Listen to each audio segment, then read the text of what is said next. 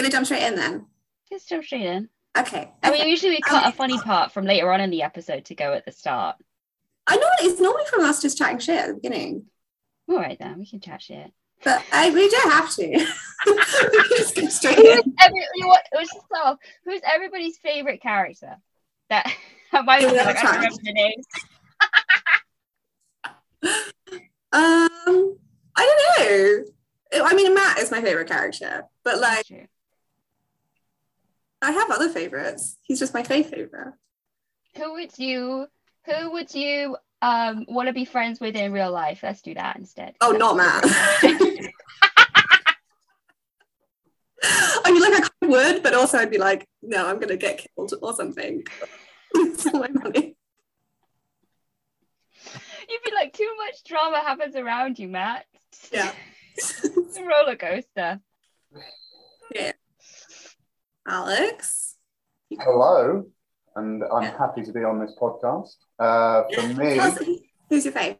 Oh God.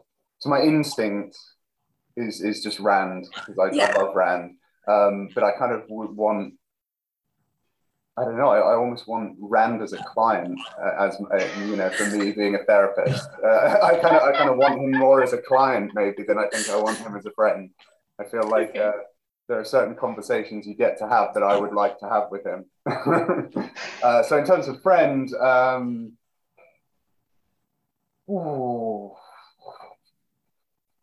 think I'd like Nynaeve as a friend, actually, because I think there's. She would organise your life for you. Yeah. I'd like to bring some balance to her, and I think she'd maybe help me out in some of my shortcomings as well. So yeah, I think I'd go with Nynaeve. And she'd always remember when your dentist appointment was. You know, she'd be like, "You have a dentist on Friday." You'd be like, "Oh shit, I do." I don't know. I like something about girls that disapprove of me. I feel like that's kind of her shtick. I feel like that's the clip we're gonna put at the beginning. We found it. But it's also the most you thing that you have ever said. We rate the dads. We rate the dads. We rate the dads. We rate the dads. We rate the dads. We rate the dads. We rate the dads. We rate the dads. We rate the dads. We rate the dads. We rate the dads. Dads. Hello and welcome to We Rate the Dads. I'm Danny. I'm Julia. And I'm Alex. Special guest for Special guest. Wheel of Time. I'm privileged. I'm honoured. You should be. Just let's make that clear. Were there many contenders? Few. Okay. Not really. yeah. It doesn't sound like much of a privilege there. Okay. Well, we maybe could have had Tom, but I don't know. He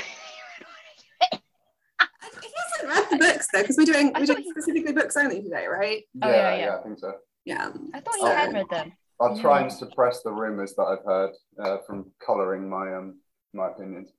That's okay. You can when we've all immediately binge watched the TV show. Yeah. Like the day it comes out, then you can.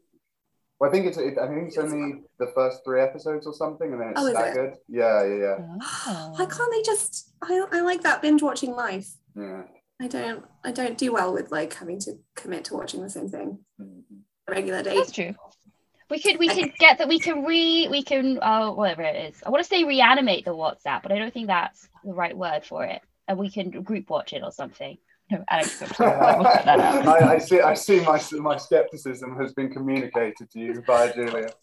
Only a little bit. Mostly just about your opinions on the trailer, which I disagreed with, but that's fine. Yeah. So for anybody that's listening to us and has absolutely no idea what the fuck we're talking about, there's a switch off the podcast now. It's not going to get any better. Okay, thank you for that. just continue to spiral into stuff you don't know.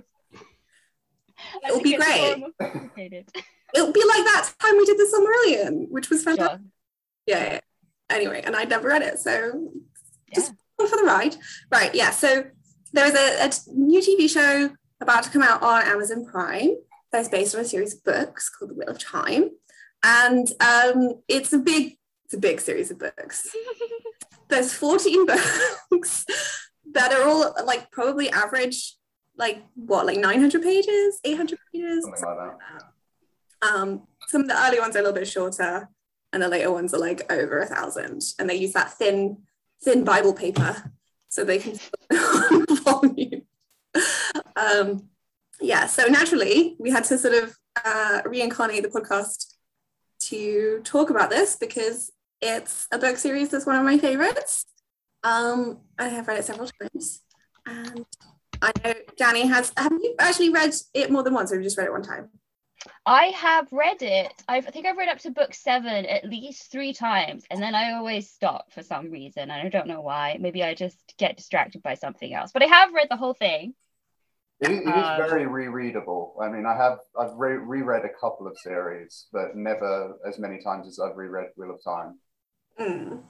Yeah, I think just because there's so much in it, right? You like, if it's something shorter, reread it, you're kind of like, oh, this is not going to entertain me for very long, you know. Whereas here you've got like, it's a big stack of comfort reading that I know, you know. I noticed with each reread, I sort of experience the series as a whole in a different way. Like, you know, the first time you're just following along book by book, and it's hard to sort of stitch it all together. So much detail, and then the next time you sort of are waiting for events to happen, and then you realize, oh God, there was actually a pretty decent build up to this. It was set up. It wasn't just random. That sort of thing. Yeah, fair enough. I usually kind of don't reread it again until a very long time from when I last read it. So I don't necessarily always do that. I'm just more like, it's a bit more fresh. Sure. And it's like, oh, I've forgotten what happens next. Yeah. I've always like, oh, this person did that. Oh, this was a different person. I thought this was this person, and it turns out they're a different one that did it. Yeah, stuff like that. Yeah, that always. And then I forget about it again. It just surprises me next time around. But yes, I reread it, like I say, relatively recently. This was in the summer, and it's November, so a fair few months ago. We've been planning to make this episode for ages, and we just haven't got around to it. So I think I've got like a few notes once we get into the Dad chat. Sure. I don't know about everybody else. You've got like, I have no notes. I'm being you from the Silmarillion episode. Oh, yes. The tables have turned. I don't have any notes either, apart from the sort of just all up here. It's all up in your brain. The encyclopedia of opinions in my head. But I did, like you, Julia, I did reread it recently, the series. Cool, good. We'll have some semi-accurate description. Yeah, probably a few mistakes where we're like, this happened totally like this, and then it. So feel free to write in and be like, you got it all wrong. Yeah. Just blame me because it's probably my fault. Anyway, right, we should probably go over the Dad rating for Alex. Sure. Because I don't know how much I have explained this prior to actually recording. No. We should explain to the listeners as well. Yeah. Danny, you want to do this? You're always better at it than me. Sure. So we have 4 ratings. We have a flatliner, which means like we don't really get enough info to make a decision. They could be dead. They could just be, well, absence speaks for itself, but yeah, like it's there. We don't get enough info in the story to make a decision. We've got just no, which is like, wouldn't give them a baby at all if I had a choice about it. With it like talking Thanos from the Marvel films, it's just bad. Shouldn't do it. We've got complex, which they could do with reading a parenting book, but they're either like trying their best, or like maybe they're doing okay, but they got like a serious flaw. And then you've got valid, which is they're just doing a good job. Right. They're doing a pretty good job. So which isn't to say that it's flawless. They could just be trying very hard and have a small flaw, but they are sort of, you know, they want the best for their kids and stuff. Are we gonna give Elaine a mummy rating? We're gonna do a special episode on mums. We could come back to her. Sure. Yeah. Sure. We always get tempted, like, to do a mum every episode, but we're sticking to our guns here. No, I don't know. She's just pretty reckless with those babes of hers. Yeah, she is, but there's some dad stuff I want to say about Elaine. Sure. There's no mums. Sure. What's your first on your list, Jules? She's probably not the first on my list to talk about her dad. A shitty dad, anyway. Yeah, right. Let's actually maybe give like a kind of a brief. I say brief in air quotes synopsis of like the vague plot. Oh, the Wheel of Time? We don't have all day. Have you read The Hero's Journey? It's like that, but really long. Isn't Jordan's sort of brief something like cultures clash? Cope is basically his synopsis.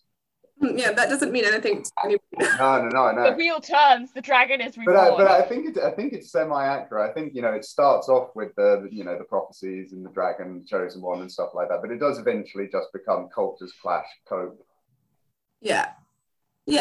I mean, it does. I think we probably just need to like introduce like the main cast. And so when we talk about this person's dad, then it makes sense kind of why it's important for the story and that sort of stuff. So sure. I don't know. Would you feel confident having a go at that, Alex, since you are our resident expert today? Oh God. You get 10 sentences. 10 sentences. Oh God, am I actually? Well, yeah. So Wheel of Time, in my view, is it is very sort of in a Tolkien-esque way age-centric, in the sense of this is the first age, this is the second age, and we're sort of replaying an eternal conflict in quite a classic fantasy sort of way. This is the cycle we're following, with the particular incarnation of the chosen one, which is the dragon reborn.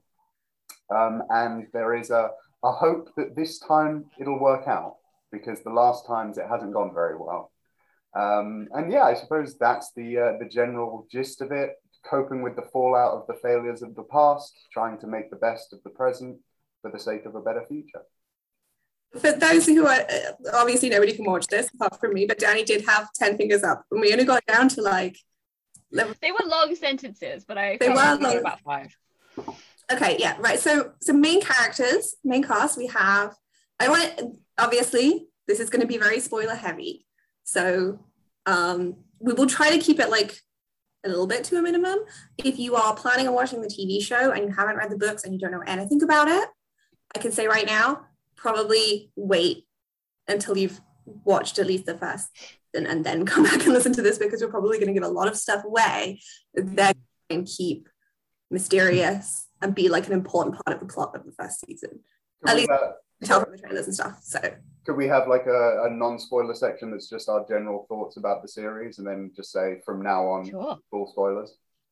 Okay. So we can name like some of the characters that are just going to be introduced, okay, the big five, as it were, and that'll be the general intro, and then we'll go on to our general thoughts and then do full spoilers. Okay, all right. That sounds like probably a good idea, because I think we're going to have to go through full spoilers to explain like some of the significance. Yeah, of course. Yeah, cool. All right, so the main characters in the Wheel of Time, I say this main characters, there's a lot of characters, but I'm sure the main character list is at least 20. Yeah, but we'll stick to the big 5. We've got Rand al'Thor, Matrim Cauthon, and Perrin Aybara. I'm going to butcher these names, but there we go.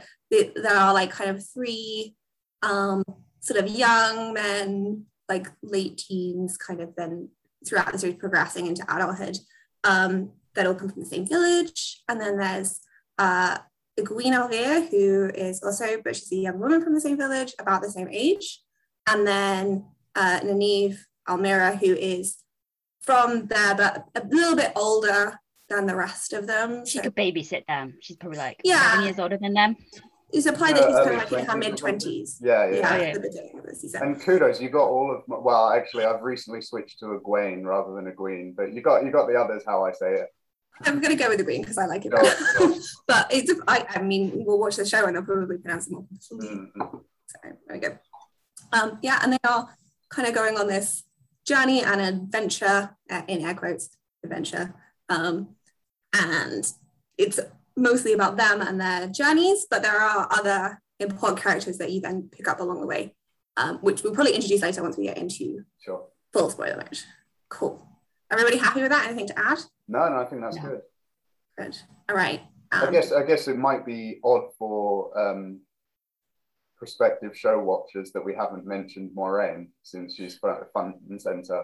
Oh yeah, okay. So Moiraine and Lan, who are Moiraine is the sort of catalyst for the book, the first book, in that she comes in and blows shit up, metaphorically. Yeah. The real reason I didn't really mention her is because I guess there's not a huge amount necessarily to say dad. About her dad? Yeah, although we probably could talk about Lan's dad a bit. That's like deep backstory. Moiraine has a dad, right? She's like, isn't he one of them? Is it? Oh no, I thought her dad was. He was like the only one in her family who was fairly okay. He was just a bit inventory crazy, right? I don't really remember this. Is this from New Spring? Because I haven't read that in ages. I think so. Also, kind of backstory is he's one of the royal family, because Moraine's one of the royal family, right? Yeah. That he was maybe like slightly okay, so they like murdered him. Or am I forgetting that wrong? No, I do vaguely remember something mentioned about him specifically. I know her mum isn't mentioned very much. I'm getting a kind of like train dad vibe from my memory of him. He was obsessed with model trains or something like that. Something like he's kind of a bit adorable, and he has his own preoccupations, but he's not he's not like immersed in the game of houses in Chiron. Yeah. Okay, well I guess that's Moraine's dad. We can rate him. Late. Sure. I'm gonna say valid. I mean, we don't Flatliner probably we should do, but from the info we get, she seemed fairly fond of him, which is saying something for Moiraine. I mean, I think she's turned out pretty well. Who likes to keep her emotions in a box and put that in another box and put it in another box, throw it into the ocean. Typical Blue, Aes Sedai. But I reckon you gotta assume some decent parenting has gone on. Yeah. I mean, she's a certain amount of disgust for the rest of her family, and she likes her dad, so I think that says something. Yeah, when you first kind of meet her, you're like, oh, you're like a little bit insane, and this is a lot going on, and you're like very intense, and you kind of, maybe, I don't know for most people, but I think generally the impression is that you don't like Moiraine in the beginning, and then you like meet the rest of the Aes Sedai, and you're like, oh. I like her. I like Moiraine a lot in New Spring, actually. She's great in that. Yeah. Great. Yeah. She's you're a bit like, can you just tell me what's going on? And she's like, you can't handle it. And then you get to it and you're like, I couldn't handle it, Moiraine, you were right.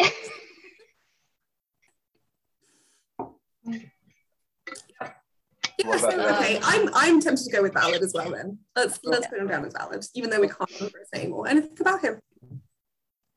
We're being very lax in our ratings. Cool. All right. It's our podcast rules. Who are they gonna do? Are they gonna arrest us? The podcast is gonna come and be like, you're under arrest for not following your own rules. Well, no. But I feel like we should be at least like semi-consistent. Are you guys normally harsher then with your rating system? Normally I don't, like, I tend to be like really mean or really nice. I'm not. Right, okay. I'm just figuring out how I should approach it. You say whatever you want to say. If you disagree with our ratings, by all means, just be like, nah, you're wrong. So that's fine. So next. I don't know how much we can do more like general stuff. I know that there's like, for some of the main 5 characters that we mentioned at the beginning, there's not a lot of kind of parental stuff. Matt's dad is valid, I have to say. Yeah. Yeah. It's like, my son is a rascal and I'm going to put him on the straight and narrow. If Matt Cawthorne was my son and I didn't murder him, I would be valid. Yeah, and some of Matt's good traits, I assume, come from his dad in terms of sort of being a bit of a rogue, but also ultimately at the end of the day being dependable, caring about animals, the horse background and stuff like that. So he's clearly passed on some good traits. Yeah. But we don't really meet him very much. No. And when we do meet him, it's in like sort of a separate circumstance and Matt's not around and you don't. Yeah, I think there's a question of how much can you sort of assume from when he's not being a dad that he carries that over. Like he could be horrendously abusive. I feel like that would have been mentioned. Yeah, yeah. And Matt Stevens, he always talks about like his dad is like my dad. Like his dad is clearly an important figure to him, and that he's slightly afraid of him. He's like, oh, my dad.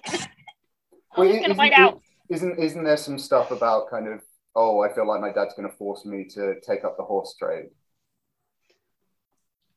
I don't really remember that. I do remember him talking about it later when he gets more with. I kind of read it as his dad just wanted him to get a job and stop about. Get a job, you lazy bum. Anyway. Right. Anyway, what was I going to say? General. So did we put a rating for Matt? Danny said valid. I think it's valid. I think valid. Yeah. Okay. Cool. I'm willing to agree with the majority here. I probably would have said flatliner. I'm just imagining Matt as a child and the stress that would put a parent under. Yeah. I mean, like, I'm pretty sure Matt probably has ADHD or something like that, because he's just like, what's the best thing that feels like the right thing to do? I'm going to do that. Mm-hmm. It's just straight for it. Well, I don't know. So what's the rating just below valid? Complex, you could say. I don't think we have enough to say complex. Okay, and then, like, Nynaeve, you don't learn anything about her. No, not at all. You're supposed to assume that they are dead. Yeah. So her dad wanted her to be a boy, or he taught her how to do boy stuff. Mm-hmm. Yeah, because she knew how to track and things. Yeah. Yeah, but they're never in it, right? No, they dead or something. Non-featured. I guess I do wonder with Nynaeve, because in the book she's definitely got a lot of insecurity, sort of uncertainty about how to manage her emotions and things like that, and it does make me wonder where that comes from. Obviously it can just come from your own experiences, but I wonder if maybe wanting her to be a boy or something along those lines could influence that. Yeah, and always wanting to be taken seriously, like such a big motivation for her, and people don't take her seriously. Yeah. So that could also be part of it. Should we maybe say complex? I could say flatliner. I don't know. I'd say flatliner. I think we need at least to have kind of maybe met him in. Okay. Or get her thoughts on him, kind of thing. Yeah. She doesn't really do like a lot of reminiscing. No. Okay. No. So I'd go flatliner as well. Yeah, and then also for Perrin, like the more father figure. His dad's the blacksmith. Yeah, his dad in the story. Yeah, doesn't he live with the blacksmith? Actually? Yeah. So, and he also kind of always is referring back to him as like the person that he doesn't want to disappoint, or the person that taught him something, or a wise saying. Perrin loves his like Master Llewellyn also always used to say this sort of moments, and then kind of I don't know, roll with it. Llewellyn said you should always wash your hands after you go to the toilet. That's why I always do. If I remember the blacksmith's name's Haral. I can't remember his first name. Yeah. Let me get the Wikipedia open. That probably I think it's Haral. Cool thing to do at the beginning of this. I guess for me, considering the fact that the Perrin's always sort of the shy, kind of reserved guy, to me it's pretty admirable that he channeled Perrin towards blacksmithing to bring something out of him. Yeah. Because you can clearly see sort of later in the series, and I won't say the details, but those few moments when we do have him blacksmithing, he has a lot of peace and sort of calm that I don't think he has in his general day-to-day life. So I think clearly there's some good lessons being learned from Dad. Not Dad, but Dad. Yeah. His father figure, as it were. Yeah, I've frozen again, haven't I? No? Oh, you're back. Yeah. Okay, you're back. Yeah. All right. You guys all froze for me. I assumed that I had frozen. So I'm going to go with valid for Haral. Yeah. Oh, I 100% agree. Yeah. Definitely a valid. I already have him down on my list as valid. Excellent. Cool. And we have a Greenstad who's like the mayor Yeah. Oh yeah. I quite like him as a guy. I think he's a bit of a sort of a pushover, and I think maybe some of that may have come into Egwene. But yeah, he's not a bad guy. Yeah, so it's Bran Alvia, right? Yeah. Yeah. Yeah, you don't see much in terms of like their interaction. I don't right. He also doesn't seem to know really what's going on with her. He just thinks she's gonna get married or whatever to Rand. And then she's like, actually, Dad, I'm gonna go be a witch. And he's like, what? He doesn't stop her though. I don't think there's ever a moment when No, he doesn't know. She's gonna go off that he's like, no. Yeah, he's very supportive. Yeah. He's just generally kind of a supportive character. He's sort of supportive of everybody. Yeah. That kind of like warm personality you get when you sort of you see him, I guess, air quotes on screen, as it were.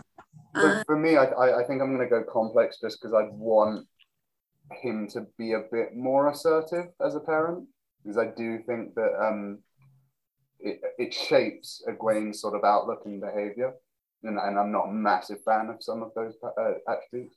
Oh yeah, we know. Well, I say we know. I know. I don't know. I think I'd probably put him down as valid, tentatively. Yeah. Again, I don't think we see enough, but there's not anything there where I feel like he's doing something negative. No, certainly not actively. No, not actively. And yeah, again, like he's running a busy. He's a mayor. He's running an inn. He's very busy. He can't be like Egwene. How's your day? What you doing? What are your dreams? Let's talk about your dreams for the future, kind of thing. It's very unusual for her to go off and be a witch, and she might never have done it if Moiraine hadn't shown up and been like, "Hi, I'm a witch." And Egwene was like, "Oh, that's what I want to be," kind of thing. But like the Katie Tunstall song, you know. Yeah. That's what that's what I want to be, whatever. I guess in a way there's an interesting dynamic because sort of Nynaeve is initially a sort of pseudo-parental figure for Egwene at the beginning, and then that's a significant source of conflict later on in the story. So I think Egwene's sort of parentage, in air quotes, including the wider stuff, is actually quite complex. Yeah, like I mean, I think Egwene, she does have a tendency to be kind of pushy. But I don't think that comes from Bran. Is it Bran? Yeah, Bran. Bran. I think that probably comes from other influences, and I don't know. I mean, I think he does a pretty well. I don't know. I kind of got the impression that it was a little bit to do with Nynaeve as well, because it would be like, she's mentored her, and she her and sees her as this authority, and Nynaeve is like very pushy and she's very pushy. Yeah, like that's the leadership. That's how Egwene sees like a woman taking charge. Yeah. She's modeling herself after that, as opposed to her dad, who maybe won't provide that role model, but provides a nice. And her mum, like her actual biological mum, is fairly like, Bran is the mayor, but I'm actually so she's got a lot of models in that way for sure. Yeah.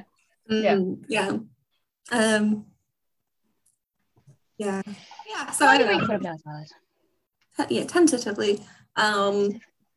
Cool. And then we get onto Rand's dad, and then like absolute shad. Best dad. I mean, really, I think maybe. And best rare dad in fantasy as well. Yeah. We have a good, solid, consistent parental figure. I remember getting very annoyed with the book at one point. The book's at one stage. I don't remember where he comes in, but he appears briefly for a chapter. I'm like, oh, this is nice. A sane person has come back into the books. It's nice to get that good dad energy. And he definitely does. He dads it with Rand. He properly old school. He's actually quite firm with him, and that's sort of why some of my attitude toward Bran is I kind of wish Bran had maybe a bit of that. Because there's no one way to be a dad. You can be a dad lots of different ways. It's just how well you do it. Yeah. I think with Rand's dad as well, he's still not like a super big character in the sense that we don't get a lot of him, but it's obviously way more important for the plot. Yeah. And like Matt's dad, we do see him in like a separate circumstance where Rand's not around and it's not about him being a dad, and it's you know, who is he as a person. I must admit, I'm quite keen in the show to see more of Tam Rand, because he's a pretty worldly sort of guy and is actually interwoven into the plot in some quite significant ways. Oh yeah, definitely. I think, but I kind of enjoyed learning a lot more of that backstory later on. Yeah, I think it would be difficult to do it right at the beginning, and it's good because it's like as you grow up, you learn more about your parents and who they were before they had you, kind of thing. And it's quite good for Rand to have that uncertainty of being like, is he actually my dad, or is that, I don't know what's happening. It's like good for his story to have that kind of internal conflict, and then you find out more about Tam later as like Rand's worldview expands. And he like learns that things are more complex, and he realizes his dad is more complex a person as well. Because when you're 18, you're like, my parents didn't exist before they had me. Their sole purpose in life was to have me so that I can be here now, you know? And then you, post teenage years, you become slightly less selfish. Should we go full spoilers at this bit? Because I feel like we can't really... I think, well, I mean, do you want to share your turn of general thoughts for prospective readers? What's good, maybe what to watch out for, depending on what kind of reader you are? Really, like, I do we normally do that, Danny? We normally just talk about that. We just normally talk about the dads. I'll go with you guys then. We can go into spoilers if you want. Because it's not super, like, it's not really a recommendations podcast. Sure. Or we could do some other minor characters first and then go into full spoilers right at the very end. Would that make more sense? Yeah, let's do that, Yeah, okay. So, yeah, we'll leave Tam for now, even though there's a lot more. We rated him valid, right? Yeah. 100%, yes. Most valid. He's the top of our list of dads. Of valid. Ever, right? Yeah. All right, so other dads. I have like a small list of ones that I wanted to talk about. Sure. So I wanted to talk about like Elaine and like a complicated family dynamic that she has. Sure. I just know. I don't give a shit about my children. Yeah, he's kind of a dick, but there we go. And did he try to murder his wife? Is that spoilers? I can't remember. Is that him? His mom. Yeah, no, he wanted to take the throne for himself and be like the first king of Andor. Yeah, I remember this now. Yeah. Sorry, I didn't mean Elaine's mom. I meant his previous wife. Yeah. Yes. Cool. And then he marries Morghese and, you know, has some additional sprogs. He does make the most attractive man ever, though, from his point. So yeah. I don't know if that helps him be not just though. I don't think it does. I mean, Galad is also kind of turns out pretty fucked up. He sorts the other one, and he gets his head on straight a little bit, but weird ass idea. He's just too Javeri. He's just like you have to do the right thing all of the time. He's too. He's brittle. I quite like Galad actually. So. I think he's a great character. Yeah. I just think, like, based on how he kind of turned out as a person, I'm not necessarily sure this is a good reflection on any parenting that he had. I think he turns out pretty well, honestly. That's all right. I wouldn't want to be friends with him, though. I'd be, like, casual friends at school, but he would also, like, if you were at school, he would, like, call you out on your uniform. He'd be like, it untucked itself. My shirt untucked itself. I'm tucking it in right now. He'd be like, you still get a penalty. I'd be like, it's literally been 5 seconds. Yeah, he'd call you out for sure, but he's probably one of the most dependable characters in terms of who you'd want in your corner. If you as long as you feel like you are doing the right thing and he's not going to turn on you. Sure, like you wouldn't want him to you wouldn't call him to get rid of a body with you. You'd be like, I messed up. He'd be like, I'm calling the police. Yeah, I'm going to prison. Yeah. So this, in case like complete rambling has just gone over everybody's head. Glad. Sure. No, but we're kind of cutting this out because of spoilers. Okay. I thought we were just cutting out the bit where I mentioned something that I shouldn't have mentioned, and then the rest of it is like, yeah, Morghese got married to this guy, and he already had a kid. He did already have a kid. He already had a kid, and then they had 2 more kids. 2 more. And he kind of ignored the 2 younger ones, right? Yeah. More or less, yeah. Yeah. So yeah, I think favoritism puts you in just no category pretty much right away. Yeah. We have already had this conversation many times. So I think we have to kind of stick with that rule. And then like there's also, I guess, if we kind of considering the family as a whole, so we've got what was even his name? He was one of the Damajeds, but I can't remember. Like who? Sorry. Elaine's actual biological dad. Oh. Isn't that the same guy? Yeah, no, I just wanted to know what his name was because we haven't actually mentioned it yet. Oh, I don't remember. Let me check. I don't know. This is why I've got the wiki open. Boris. His name is not Boris. I can like guarantee you Boris. I bet you 50 quid it's not Boris. Taringale, isn't it? Taringale, that sounds right. Yeah. I think it was a T. Cool. So yeah. All right, yeah. So yeah. Right. So he's a pretty shitty dad to Elaine and Gwen. Yeah. And kind of not a great dad to Glad either. And then he dies conveniently. And is no more. And then Morghese has like a bunch of like lovers, like serious consorts, relationships. Yeah. That to a certain extent provide kind of like a dad role, I guess. Yeah. There's Tom, and then there's also she would never let them discipline her kids though. She'd be like, they're my kids. You get out of my palace. Yeah, but that doesn't mean that they can't offer like advice and like mentorship, but they're just not allowed to be like. I don't think she would like them. I don't think she would want her kids to see them as a parental figure. But I mean, they could offer that. Maybe not, but I mean, it's clear from Elaine that Tom was. Oh yeah. He has a big influence on her. Yeah. Interestingly, you don't really get much of Tom's influence on Garwin or you don't get any of that, really. I don't think they ever meet in canon again, right? Like, you just kind of hear about his relationship. Tom's always a bit of a ladies' man, though. So, maybe he didn't give a shit about them.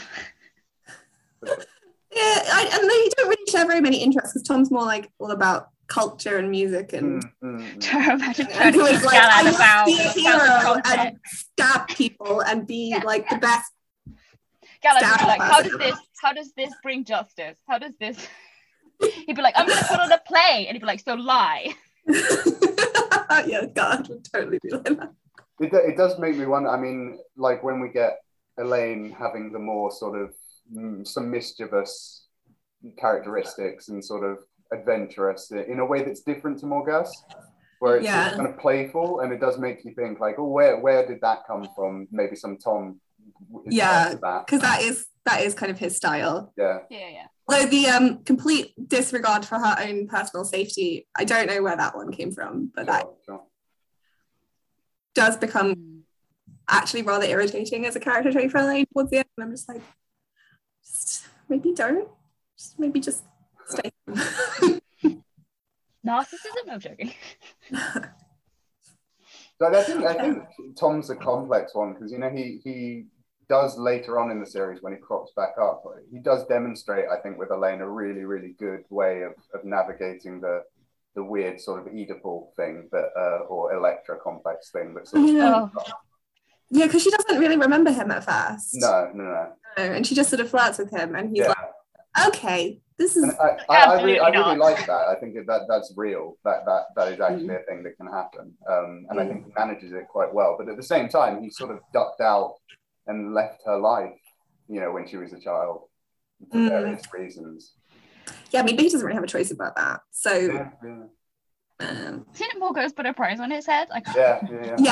So I'm not going to blame him as being like an absent father figure if he tried to come back, he probably would have had his head chopped off. Oh, sure. Yeah. He feels quite guilty about his nephew as well, isn't it? Yeah. And so he kind of acts a little bit as not for a long period of time, but he does act as a bit of a father figure to Rand and Matt. They wouldn't have made it to Caemlyn without him. No, exactly.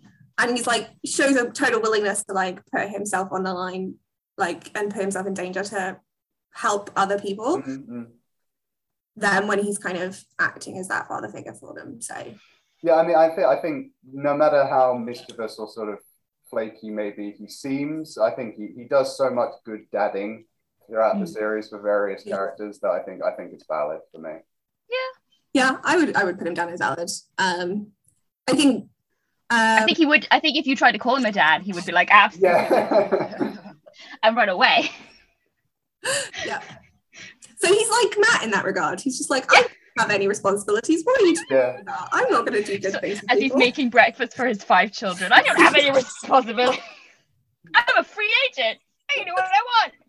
And then he has the temerity later on in the series to be like, oh, Matt, you're behaving more responsibly. You know, that's unusual for you. And completely disregarding the fact that he's hypocritical for the same reason. Yeah, it's good though. Yeah, cool. And what about, would we rate Gareth Bryan as like a father figure for Elaine as well? Because he is at the beginning of the series, Maurice's kind of like current love interest slash. He's stern dad though, right? He's like, he's military dad. So these are your responsibilities as queen. He's actually he's a better influence on Wade. More daddy to Garwin, right? Yeah. Well, yeah, Garwin. Yeah, what's his face? The 2 boys. I think he has more of an influence on the 2 boys. Yeah. And more so on Gawain, I would say, because Galad's a bit older, and I think by the time Gareth Bryan turns up, he's more, for Galad, it's more like, oh, you're a respected military. Yeah. Like you're the good standard, well done sort of thing. Yeah. But I think he's later on in the series when we get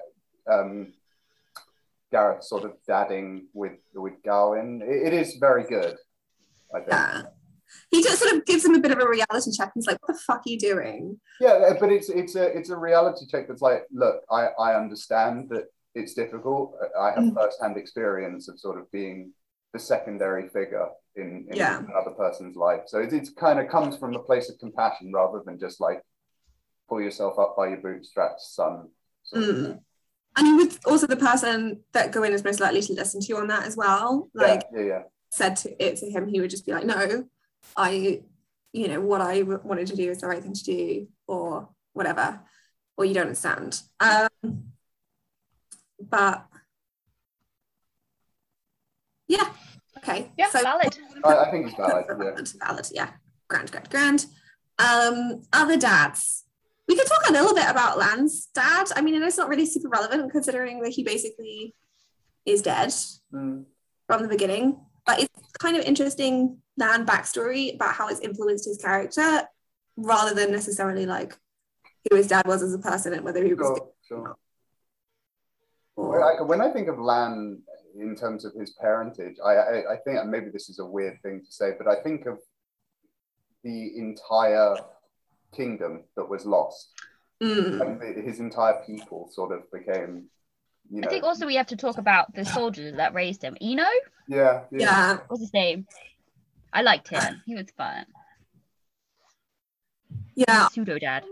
Because there's another one that comes up in New Spring. I don't know if that was one of the guys that raised him or just like a friend of his. I think it is one of the ones that raised him. Yeah, because they're like together at the beginning when you first meet Lan, but like chronologically the first time he's kind of introduced, even though that's pretty cool.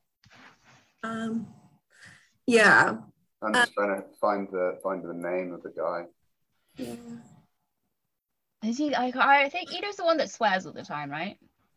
That's Uno. Uno. Uno. Who's the one who? Maybe I'm getting mixed up. Yeah, I think there are too many characters. It pushes them all at each other. They all push each other out of my brain. Because a lot of those guys as well are not. They know Lan, but I don't think they're.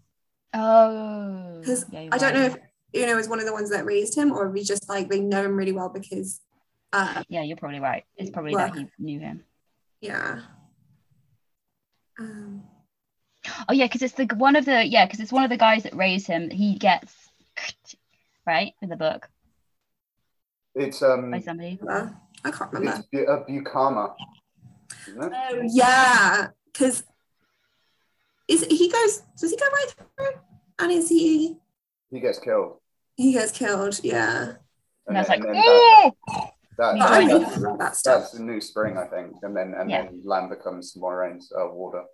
Yeah, but I think he becomes sort of good as a prototype of how the Malkier see Lan and sort of push him to survive and influence his personality that way. Yeah. What kind of rating though would we give for it? Because it's like complex. I mean, too much pressure. It's complex because it's a childhood based on grief and loss. Yeah. They put so much pressure on him to be their king, even though he's like a baby, like a kid. And they've always raised him with that in mind. It's a lot of pressure to put on. I mean, like Lan does not turn into a psychopath, but he could very easily have just, I don't know. He sort of hones everything into just discipline, and it gets him by, but there's so much pain beneath the surface. There's a lot of emotional intelligence going on in this little group that raised him. Mm-hmm. So I'd definitely say complex. Okay, I actually do kind of agree. As I said previously, I tend to be like super harsh on people, so I'm like. I mean, I think you can make an argument that it's pretty emotionally damaging, but I would say, given the circumstances, it's better the way it went. Yeah, they gave him the tools he needed to survive. They looked at what his life would be, and they trained him. They gave him the skills that he needed to live. Yeah. And in that way, they were good parents, but they didn't give him the emotional tools that he needed to be like a functional human in society, rather than in the life killing things. Wonder what would have happened to Lan if they were just like, let's go find some like family, like Hercules, where it's just like they have a killer. Then he'll be anonymous and grow up by himself, and not all of this pressure of having to be a living symbol of a dead country, essentially. Because he could very easily be the protagonist of a fantasy series by himself. Yeah, for sure. The classic, almost. Kind of. Are you going to go a bit harsher, or are you going to go with us in complex? I feel like they could have made a lot better choices. Okay. So I'm going to go just no, but I appreciate that I am outvoted. Yeah, no, that's fine. It will be complex. But there we go. So a dad that I really like is Bashir. Yeah. Davran Bashir. Of course you do. I think he's a great dad. To fail, but also to Rand as well. Yeah, he doesn't. I think he's a better dad to Rand than he is to Fail. Yeah, Fail gets away with too much shit. This is the exact situation with Egwene. I think the thing there's a bit of a difference there because of the circumstances. Sure. Fail's kind of in this royal family, sort of like a little bit off to the side, but she has a sort of expectation of what she should be doing. Well, Fail is rebelling against her mum. That's the main rebellion, and Bashir is sort of siding with mum and sort of trying to bring her under control, which I think is sort of helpful, but it's clearly not what works for her. No, she needed something else. Yeah, I think, and neither of them were quite equipped. But in terms of him, he is much better in dealing with Fail when it comes to her relationship with. We won't go into who that is. Yeah. But in terms of managing that, bringing this guy into the family sort of thing, he's quite good with that, actually. He's better with boys than he is with girls. Yeah, I think that's fair. I think that's fair. Probably. Yeah. I mean, I don't know necessarily how much of a very good father figure he actually is for Rand, though. He is definitely better with Rand than I would say with Fail, but I think there's very much this sort of subservient relationship as well. Well, I don't know. I mean, he tackles the guy. He does, but he manages Rand, I think, right? There's a certain amount of him. He's for circumstances that we won't mention, Rand is maybe not always Copus Mentis. Sure. Yeah. And I think that Bashir kind of understands that. He's also trying to because he understands how important it is that they make it through this crisis or whatever. Yeah. That he also knows he's trying to manage Rand and keep him not bonkers. Yeah. And I would say for me, what pushes it over personally is I think he cares about Rand beyond just Rand fulfilling the prophecies. Oh, I definitely disagree on that side of things, but I don't feel like, like with like Tom as a Rand father figure. He doesn't care as much as Tom. I think if he can get Rand through this alive, he will be like, we can do that. He would cheerfully sacrifice Rand to get through it though. I wouldn't say that. No, I agree with Danny. I don't feel like there's as much kind of like emotional closeness. I feel like Tom has a very personal reason. Oh yeah. Whereas Bashir is just sort of like a generally decent person. But I think he wouldn't fuck Rand over or like deliberately put him in harm's way. But if he comes to choosing the population and saving Rand and saving a whole bunch of people, he will pick a bunch of people. And I think he would feel bad about it. It's not a personal thing, but I think he is one of the better characters at actually empathizing with Rand as a leader. Yeah. Oh yeah. Yeah. And that's really important because you get someone like Cadsuane who's rubbish at that. He's so terrible. So I would consider him complex then, I guess. Is this the really old witchy? Yeah. The one that we will not refer to as the other word that ends in itch. But...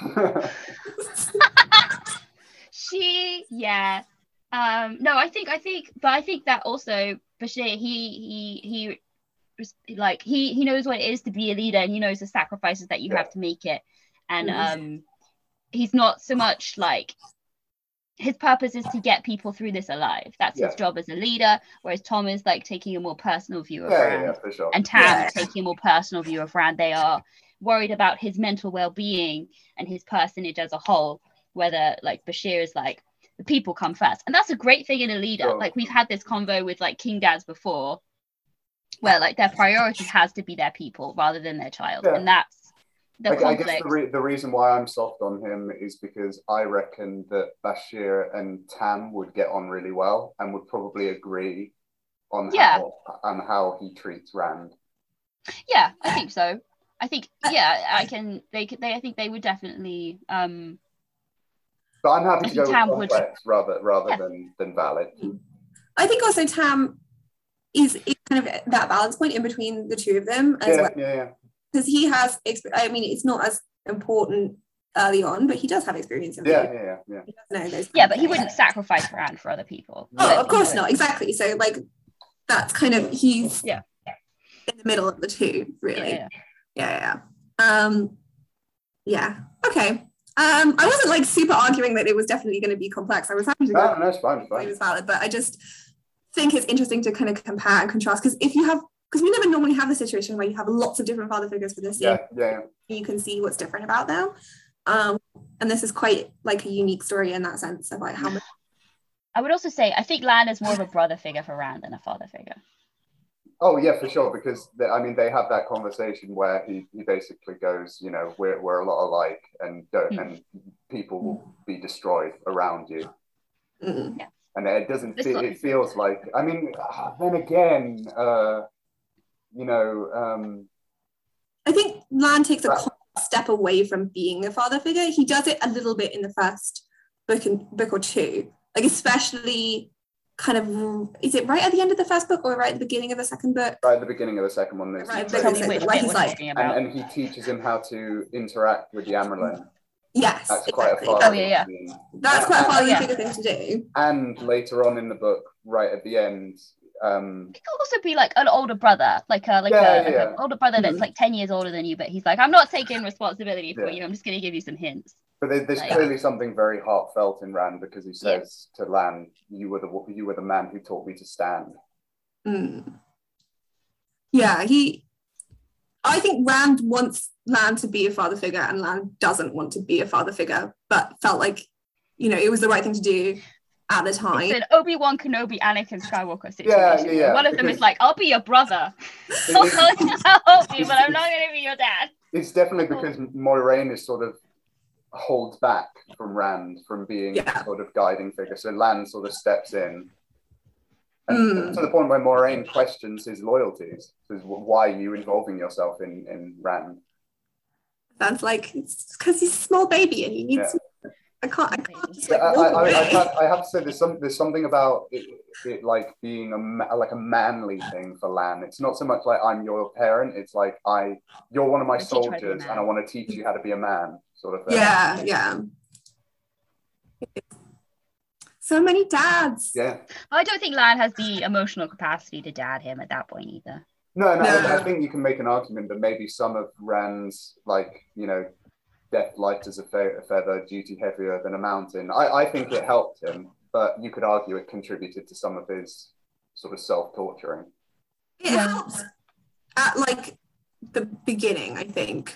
A coping mechanism is only helpful when it helps you cope. When it just stops helping you, it's when it becomes a bad thing. I don't think it ever stops helping him. I think even when he's facing madness, I think it helps him to visualize it as a task.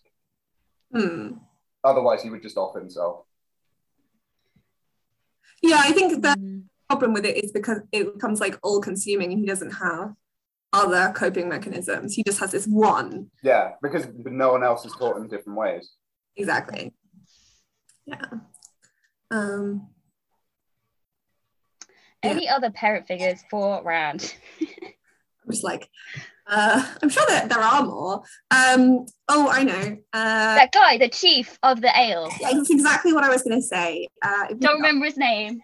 He was pretty funny though. It was maybe the funniest. Rurik. Most of the jokes. Yeah. All the jokes that nobody else ever gets. Yeah. And he's just like, I'm searching, and I think it's Rurik. Yeah, I think you're right. I don't know how to pronounce it because it's got too many R's in it. And it's that guy. He's the chief of the Ale. That's it. Yeah, the same kind as Avinda, right? Yeah. I don't remember, but I agree with you. Yeah, I'm pretty sure he is. Is it the Goshian? Yeah. Oh, apparently I definitely spelled it wrong. Oh, there we go. No, I did spell it wrong. Okay. Real-time wiki.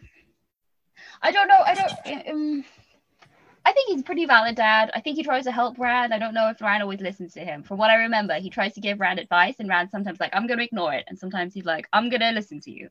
Right? Yeah, I think it's... Is it Bale rather than... Ooh. They both do, but I always got the impression that Rand cared way more about Urik's opinion. I don't remember. I remember him sometimes listening to them and sometimes not. Yeah. I think it was a lot more about like the difference between how Rand was raised and the Ale culture. Yeah. How did he fit into that, and in what ways that he was going to challenge them and what ways they were going to challenge him. Oh, I did that right. I added an extra R. Yeah, it's Rock. Or Rock, yeah. But I always thought that him and Bale were quite close.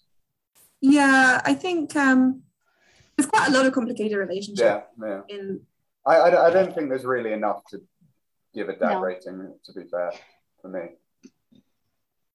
Yeah, I'd probably put him down as, if I didn't, I don't think I would go Flatliner because we do see them interact quite a lot. And I do get the impression that he does also care about Rand. Maybe not necessarily in the same way that some of the other people who do. I think it's more. I would go with Bale over Rock for father figure, because when they're starting to go into the wastes, Bale is sort of welcoming Rand to the clan hold, and it's sort of like, this is your home away from home, you're returning. I mean, do we have to... I associate Rock more with Perrin. Yeah, but I mean, like, they'd both be. Sure. Question mark.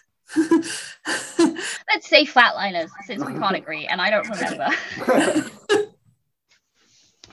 Okay, Flatliners, Danny's. Sure. Stand down her judgment. What else? Some of the dads. There is a dad who brought his child to the Black Tower to when he was learning how to channel. I don't know what that is.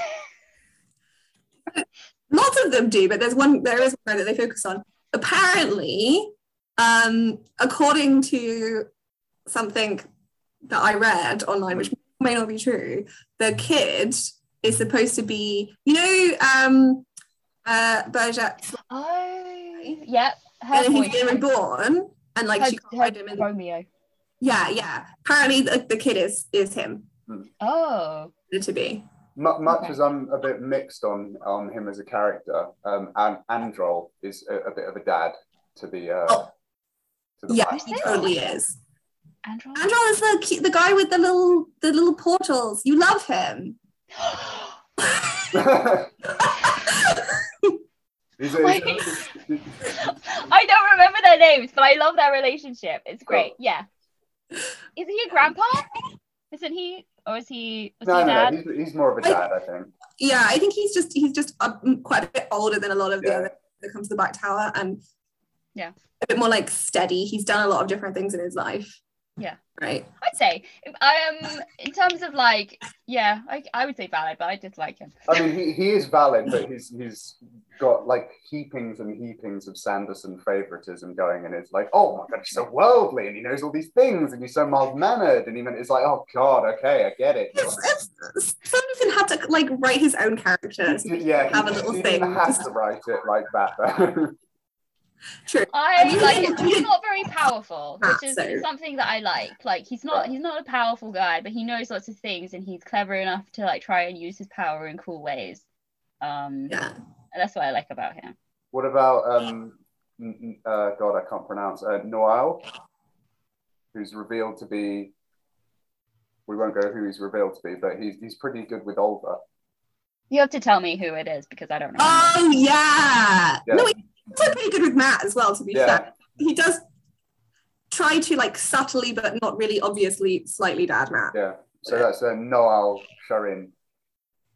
The random dude that Matt just sort of like picks up in Eridar, who like knows a bunch of stories and hangs out with them, and he's really good at like riding horses and like he tags along with Tom and Matt to the tower.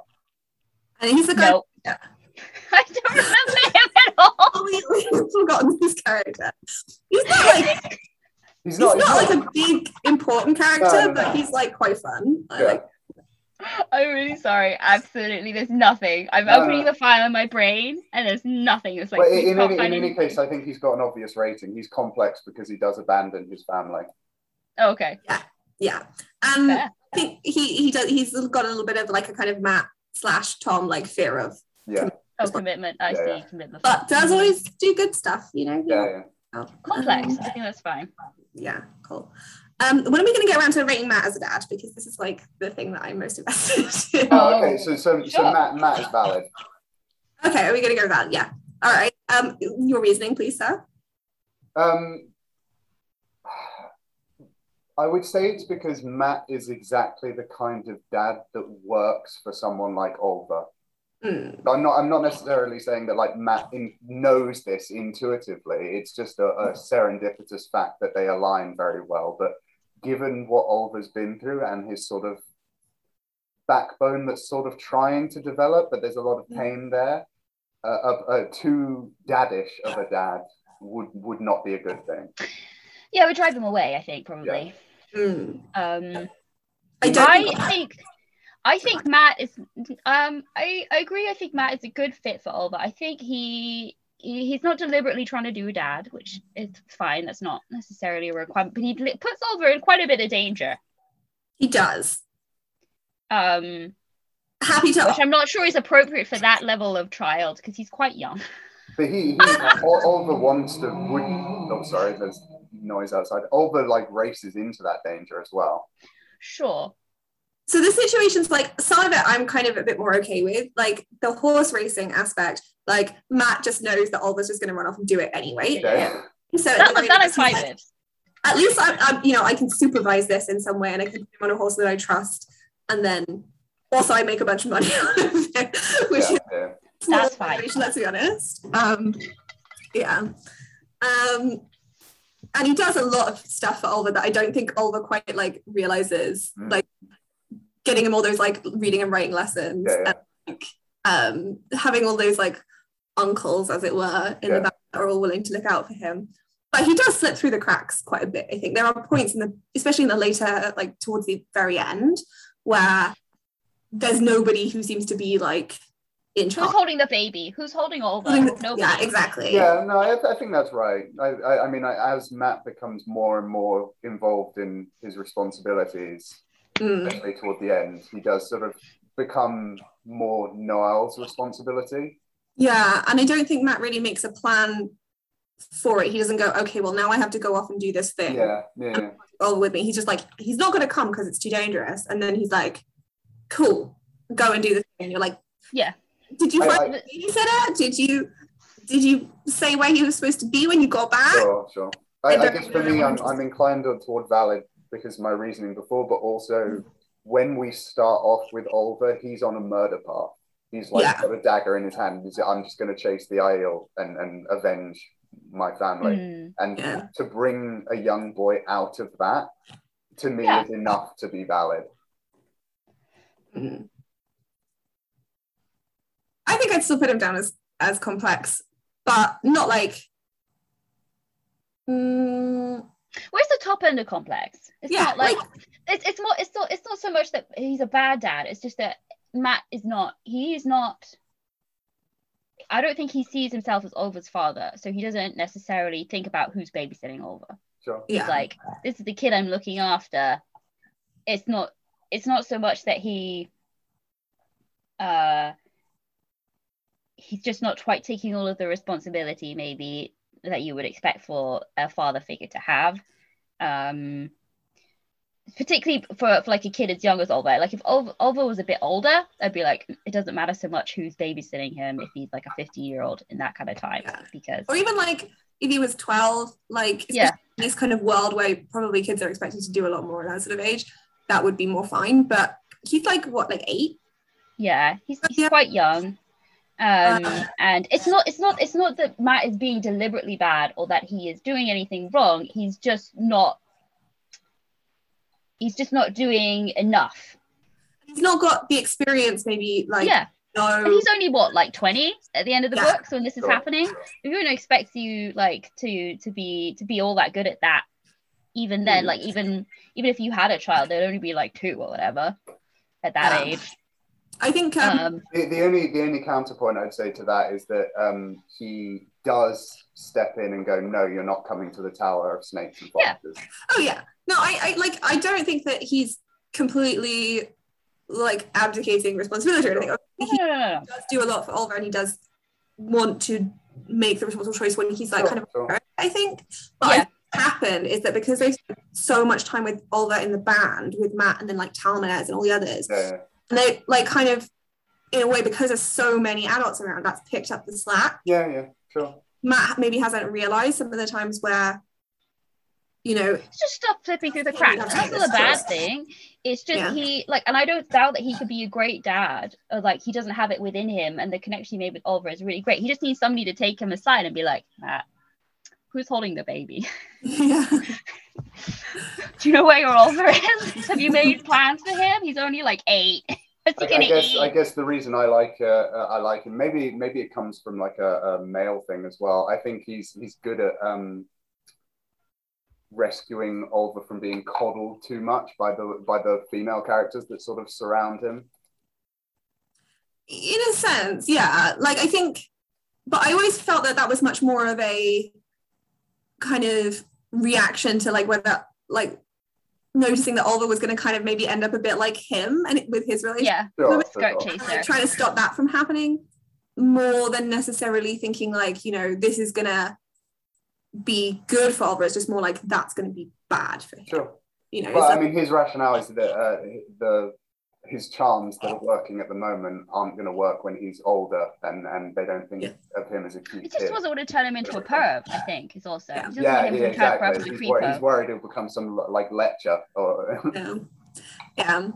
I think my view of the like Matt being responsible for Oliver thing is very coloured by what happens to Oliver like right at the end, which is maybe a bit harsh for me because it is like this massive chaotic down, and probably there's plenty of kids that are getting Sure. situations. It's just that Oliver's the one that we see. Yeah. That's fair.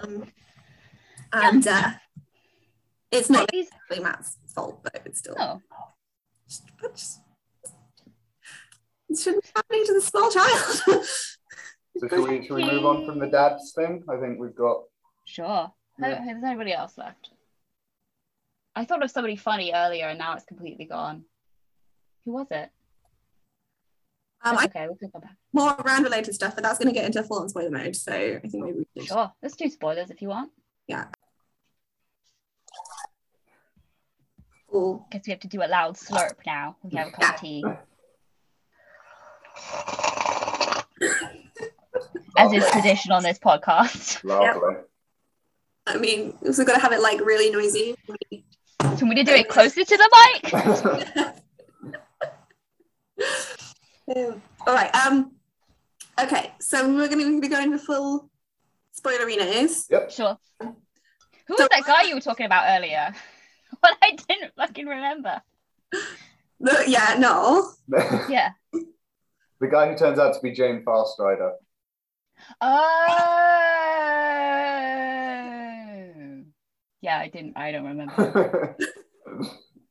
I felt like that bit was always a little bit disappointing because he doesn't like Rand is the big fan of Jane Fastrider, right? Like he read the book a bunch, and then it's like he doesn't really meet Noel, and he doesn't really know anything about him.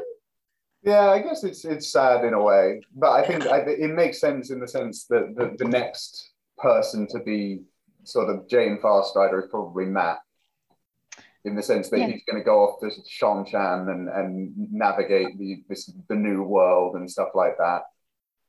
Yeah. I think there's a bit of a cautionary. I don't think Matt's going to write a book about it though. He's not that kind of person, but yeah. Not judging by the letter he sends to Elaine, which is a little bit too Sanderson-y, but it's still a good approximation, I think, of how Matt might write.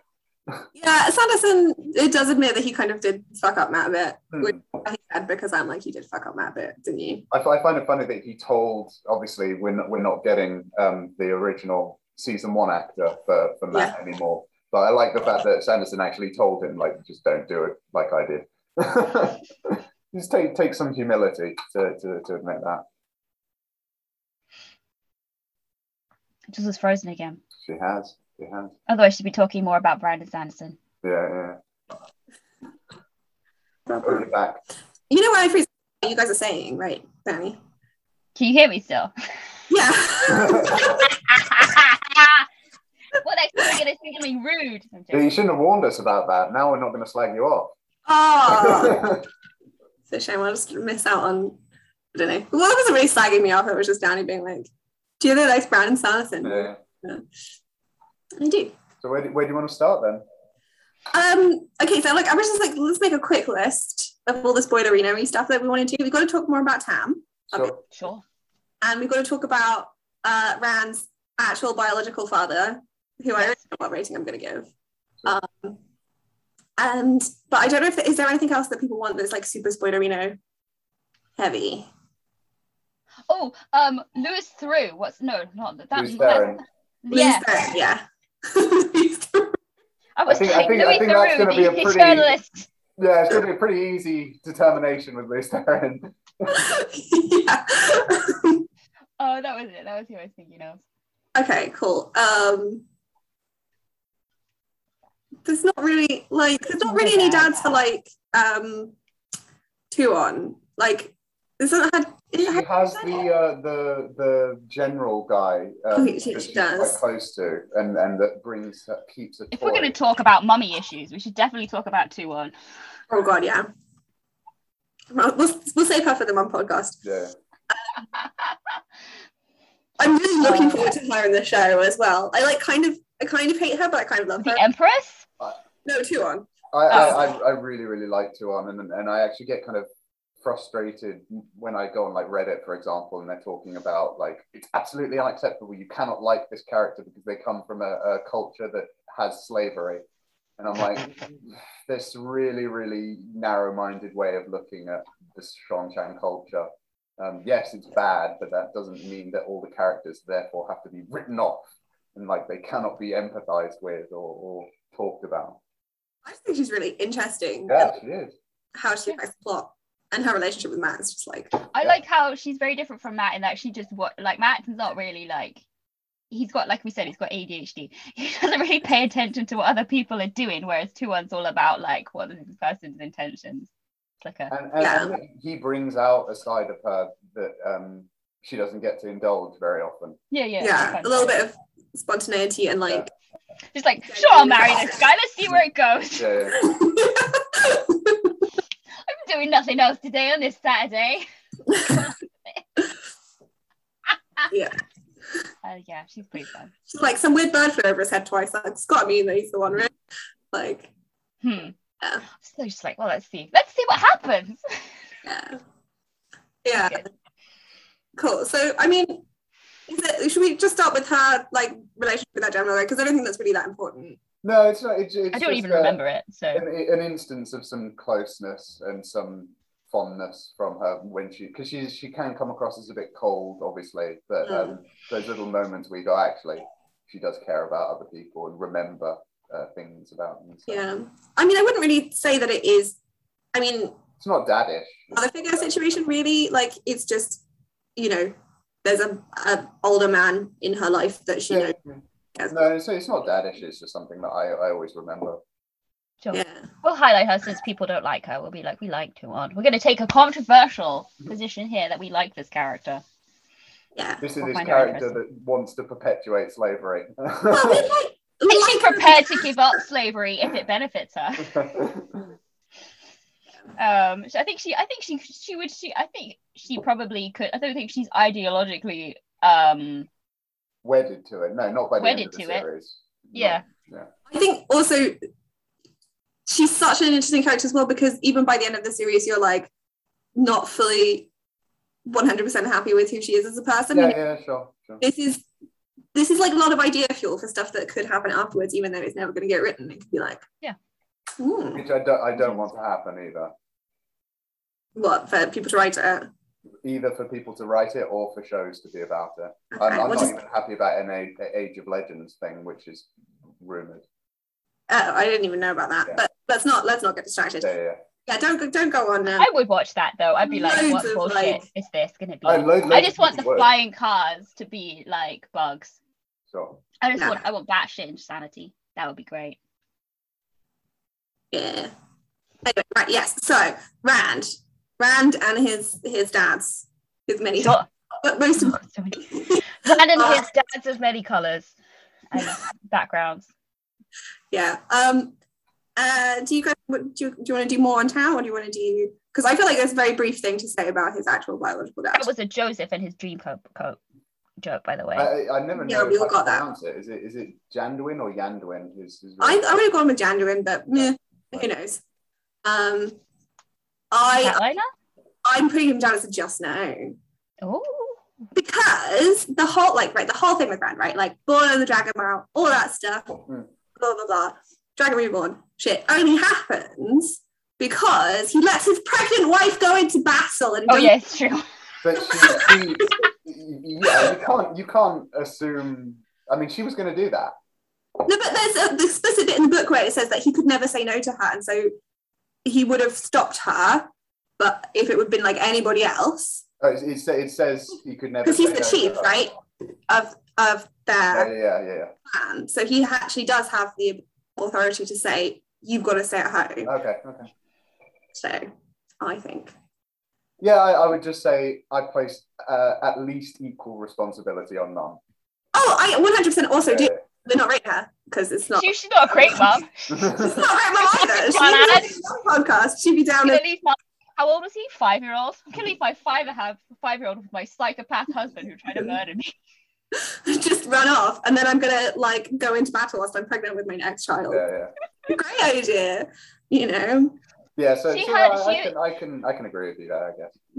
Her problem was that she was a tool of destiny, and she didn't really have a lot of control over. Sure. I guess. To be fair, yeah, I feel like this was inevitable. It would have happened anyway, but I can still judge him because I like. Yeah. They're like tools of destiny. We don't see a lot about them.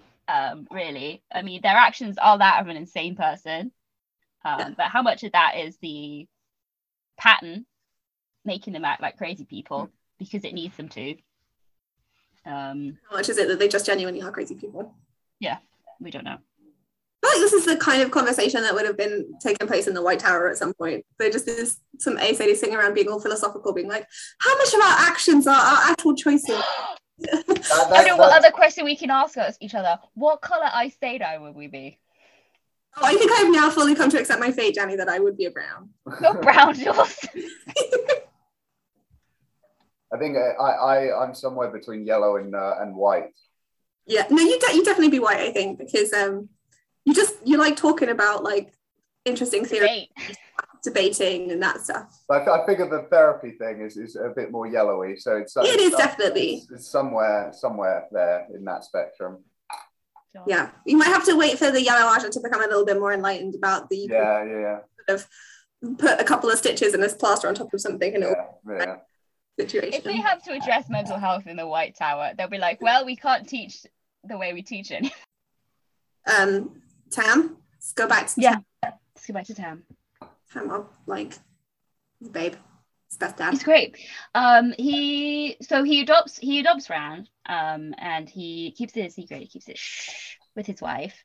And isn't there some rumors that Rand isn't actually his kid or something like that, and he shuts all that down and stuff? Or I can't remember. I don't. I think they know that Rand is not born in the Two Rivers. Yeah. Came back with his the baby. wife with a baby, but I don't know how much talk there is in terms of like other people other than Rand suspecting that Tam isn't his real biological father. Yeah, I think the only rumors that seem to go on about Tam is why hasn't he remarried? Oh, yeah, that's true. Yeah. Oh yeah, because they talk about it. They talk about it and they say like they loved each other a lot. Yeah. Isn't it? Because he was worried about that. And they're like, no, they loved each other loads. They would never cheat on each other, whatever. No. Indeed. And also then he'd probably have to be like, to his new wife, I think my kid might be the Dragon Reborn because on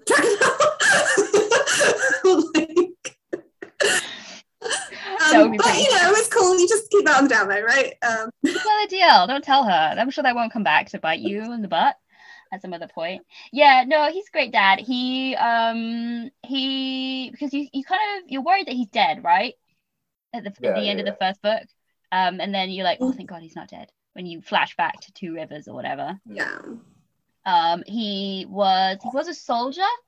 Was he like a captain? He was some kind of. He was pretty up there, yeah. Yeah. He wasn't like a general or anything. He probably wouldn't have got that high. He was like a peasant or whatever. But he did pretty good, and he has a cool sword. But he's a blade master, isn't he? Yeah. And his sword was Powerforged as well, right? Yeah. And you're like, wow, there's more backstory there than we ever get told about that. Mm-hmm. I assume he got given it, and they were like, "This is a Powerforged sword," rather than he ordered it from. Well, you can't get them from Amazon.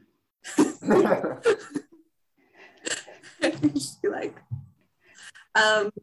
yeah, but I don't know. Is that like there must be some kind of like tale of adventure, right? Because he could have become a blade master because he's just really good with swords, and they were like, "Cool, you can be a master here, have this sword." But the fact that it's Powerforged made me think that he probably killed a blade master, right? Yeah, he definitely killed a blade master. That's right.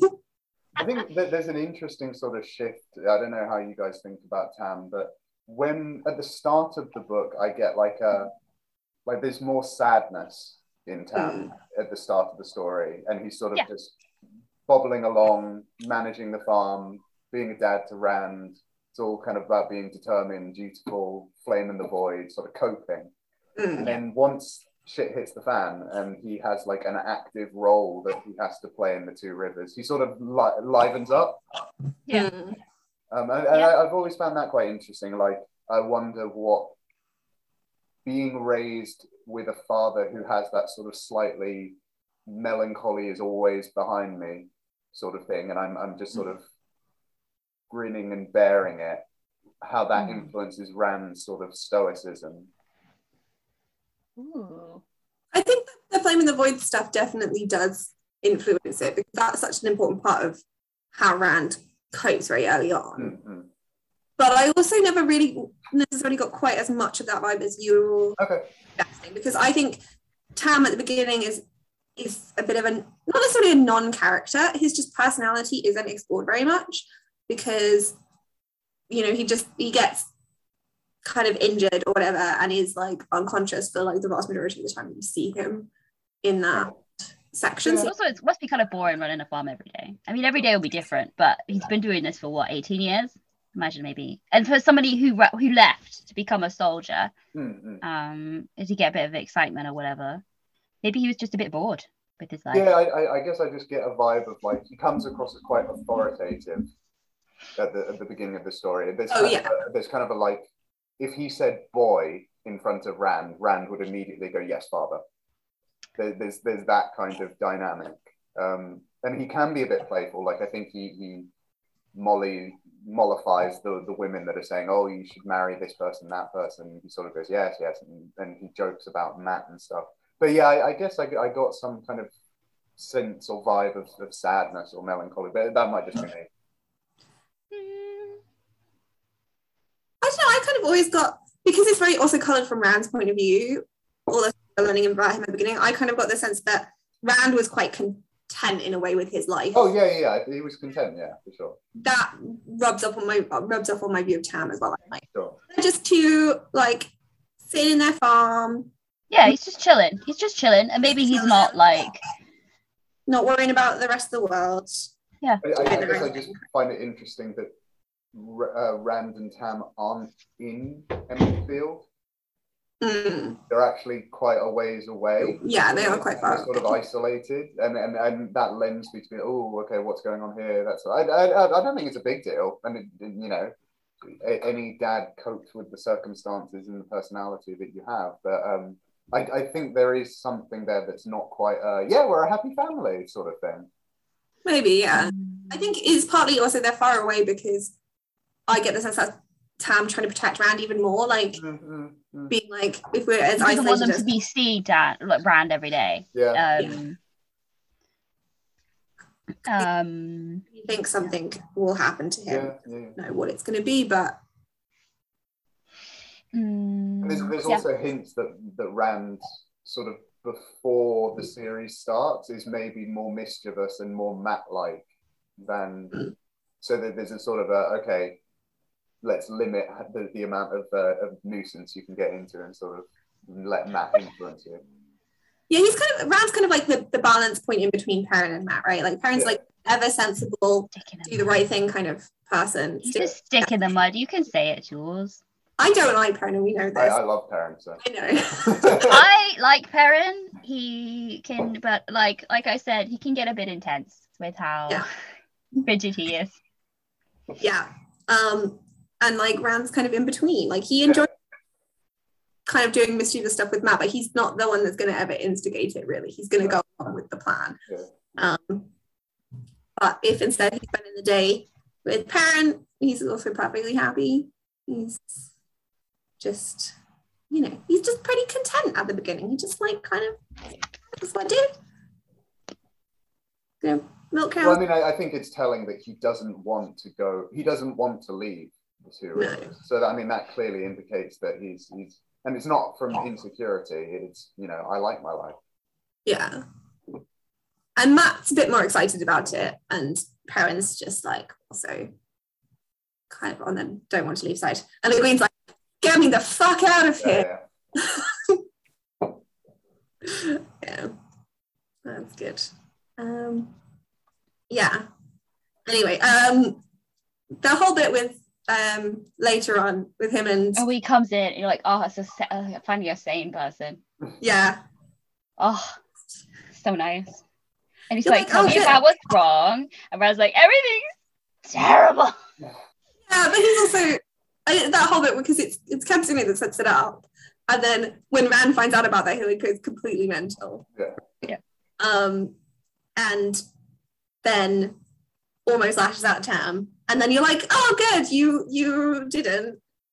You kind of held back on that, and now you're having an emotional crisis that is saving the world. So thank you, Tam, for turning up and instigating this emotional crisis that he's been holding back for a little bit too long, maybe. He needed to open the floodgates somewhat. Yeah. But I don't know, like, how much of that is Tam and how much of that is just the scenario, if that makes sense. Yeah, I mean, it's Rand confronting what he was about to do. And so Tam's sort of a passive participant in that. I would actually say that the more meaningful thing that Tam does is when he helps Rand adjust to wielding a sword with one hand. And they have a conversation about, no, you have to have a why. You have to have a why to what you're doing. It's not enough to do what must be done, your duty. You have to have a why to believe in, which is kind of an extension of the Veins of Gold moment. Yeah. But it's not as I don't think it's as significant in terms of like plot point. Sure. I think it's also good for Rand to be reminded that he is a person and he has a dad who loves him. He's not just the Dragon Reborn mechanism of changing the world. Yeah. He's allowed to have feelings and allowed to have personal connections with other people who care about him. And I think that's what Tam does. And that's it's dad. He's doing his purpose, which is to support his kid. And it's obviously, if Tam had been a shitty dad and Rand didn't like him very much, I don't no it turned out anywhere near the same, right? So it's implicit that I respect, trust, and will listen to this guy. Exactly. And he's like able to shed the Dragon Reborn persona, which I think is very restricting and painful for Rand. He can just be Rand al'Thor with his dad again. Yeah, because he's kind of lost that with almost everybody by that point. Even like Nynaeve, he can't really be himself. No. The only people he can are when he's with Min, Elaine, and Aviendha. Yeah, and to a even not necessarily them. I don't think Aviendha maybe. I think she sees him too much as a savior for the Aeol, which I think he also feels like pressure. Min, I think probably the most. Yeah, Min for sure. Min and Tam probably. I'm disappointed by how little Rand and Aviendha stuff we actually get in the books. I think I found her annoying. The stuff. I think most people prefer Min, and I do as well. But I think, and I also actually like the stolen kisses stuff with Elaine in the Stone of Tyr. But the journey into the Aiel wastes between Aviendha and Rand, I think it's really good relationship building. Actually, I quite like their sort of will they, won't they, tsundere sort of thing that they. Yeah, it's pretty funny. Yeah. Like, I'm just have a conversation, please. I beg you.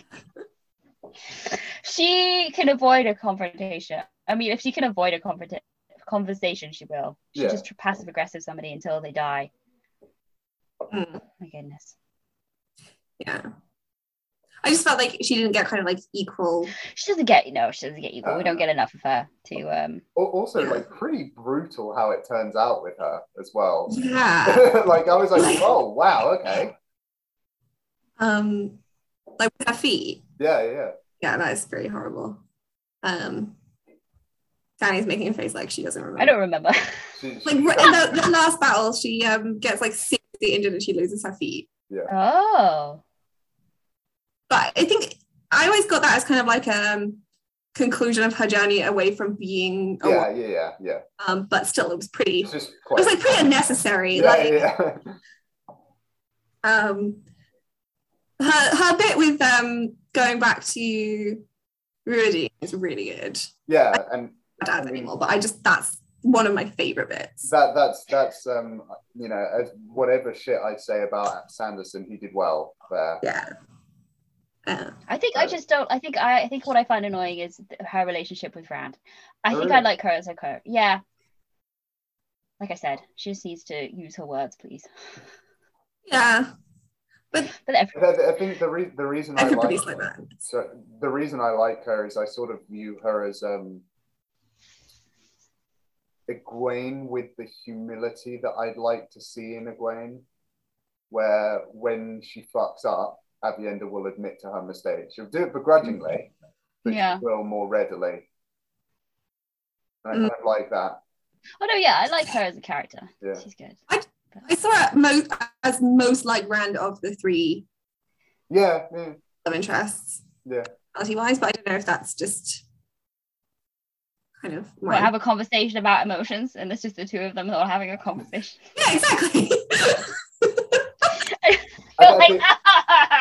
I think I also really just like, I'm trying to think of the reasons why I really like Aviendha, and her relationship with Elaine is definitely a big part of that as well. So I think that colours me in a positive bias toward her. Yeah. I also don't really like Elaine that much by the end. I like her a lot at the beginning, and then she just gets kind of annoying. I can understand that. Like, we should bring this back to dads. We're gonna have to cut all this. Sorry, we're just gonna start talking about other junk. Okay, so we've talked about Tab. We've talked about how he performs his function as a dad. He's a good dad. He's a good anchor for Rand. By performing his function as a dad, he does save the entire world. So he does. He's a good anchor for Rand. He holds him to his like person, being a person, feelings and shit. It's good. Excellent. Yeah. Are there any others? I can't think of any others. Louis, what's his face? Not the journalist. Lews Therin. Oh, Lews Therin. Yeah. So bad dad, but I guess not completely his fault. Not completely his fault, but like there's not much coming back from that, right? There's not much coming back from murdering all of your children. You could maybe make an interesting argument about Lews Therin parenting Rand a bit. In the more lucid moments, I think there's an interesting synergy there, but it's less parenty and more like, oh god, we're in the same body. I don't think it would stack up for parental guidance. Oh no, certainly not. I mean, he does try to occasionally be like, what are you doing? That's stupid, but also like he never actually really gives advice. He's just like, don't do that, that's bad.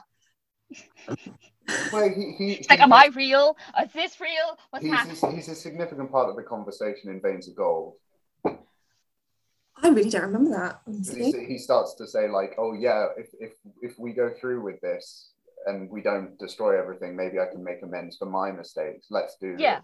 There is a sort of a, but at the same time, Lews Therin is the guy, God, where is it? Rand and Co are in like a mansion or a state or something, and Shadowspawn come, and Lews Therin takes over, and Rand's just like channeling and causing destruction helter skelter, and he can't stop him. So clearly, there's some bad stuff from Lews Therin as well. Yeah, I remember that. Yeah, and he does all of this stuff that Rand's never seen before. Yeah.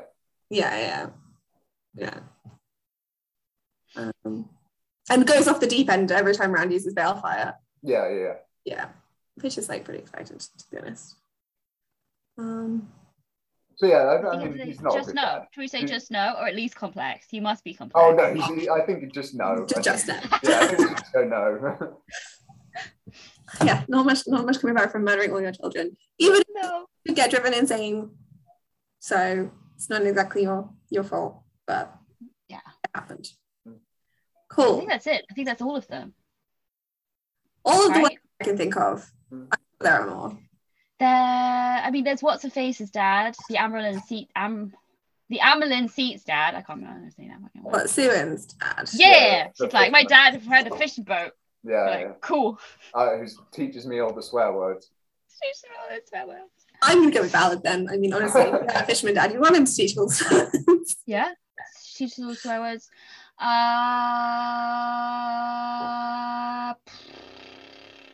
think that's it. Yep, I'm pretty sure that's it. So call it. Yeah. Okay. We're gonna watch the TV show, and then we're gonna and maybe do another episode, but it probably won't be anywhere near as long because this is going to be a beefy one. I think we could just cut out the stuff where we don't talk about dads. Oh yeah, we definitely can, but it's still going to be pretty long. Yeah. Cool. Thank you all for listening. If you've made it this far, congrats. Good job. You get a gold star on your homework. And if you want to, I mean, technically, I think we still have a Twitter. I don't know if it's been checked in the last 6 months, but I haven't done anything on it. No, me neither. We Rate the Dads. And then we've got email address, we rate the dads@gmail.com, which I have checked in August. So, you know, I might get back to you eventually if you email me. It's cool. Right. Thank you very much for having me. You're very welcome. You were integral to this podcast. Yeah, I wouldn't have remembered half of this without you. I kind of want to have a podcast that's just about splurging about the series as well. You can have one. Yeah. You can do it. Pretty easy to do. Maybe I should organise one. But anyway, I guess I'll see you guys when it comes to the show.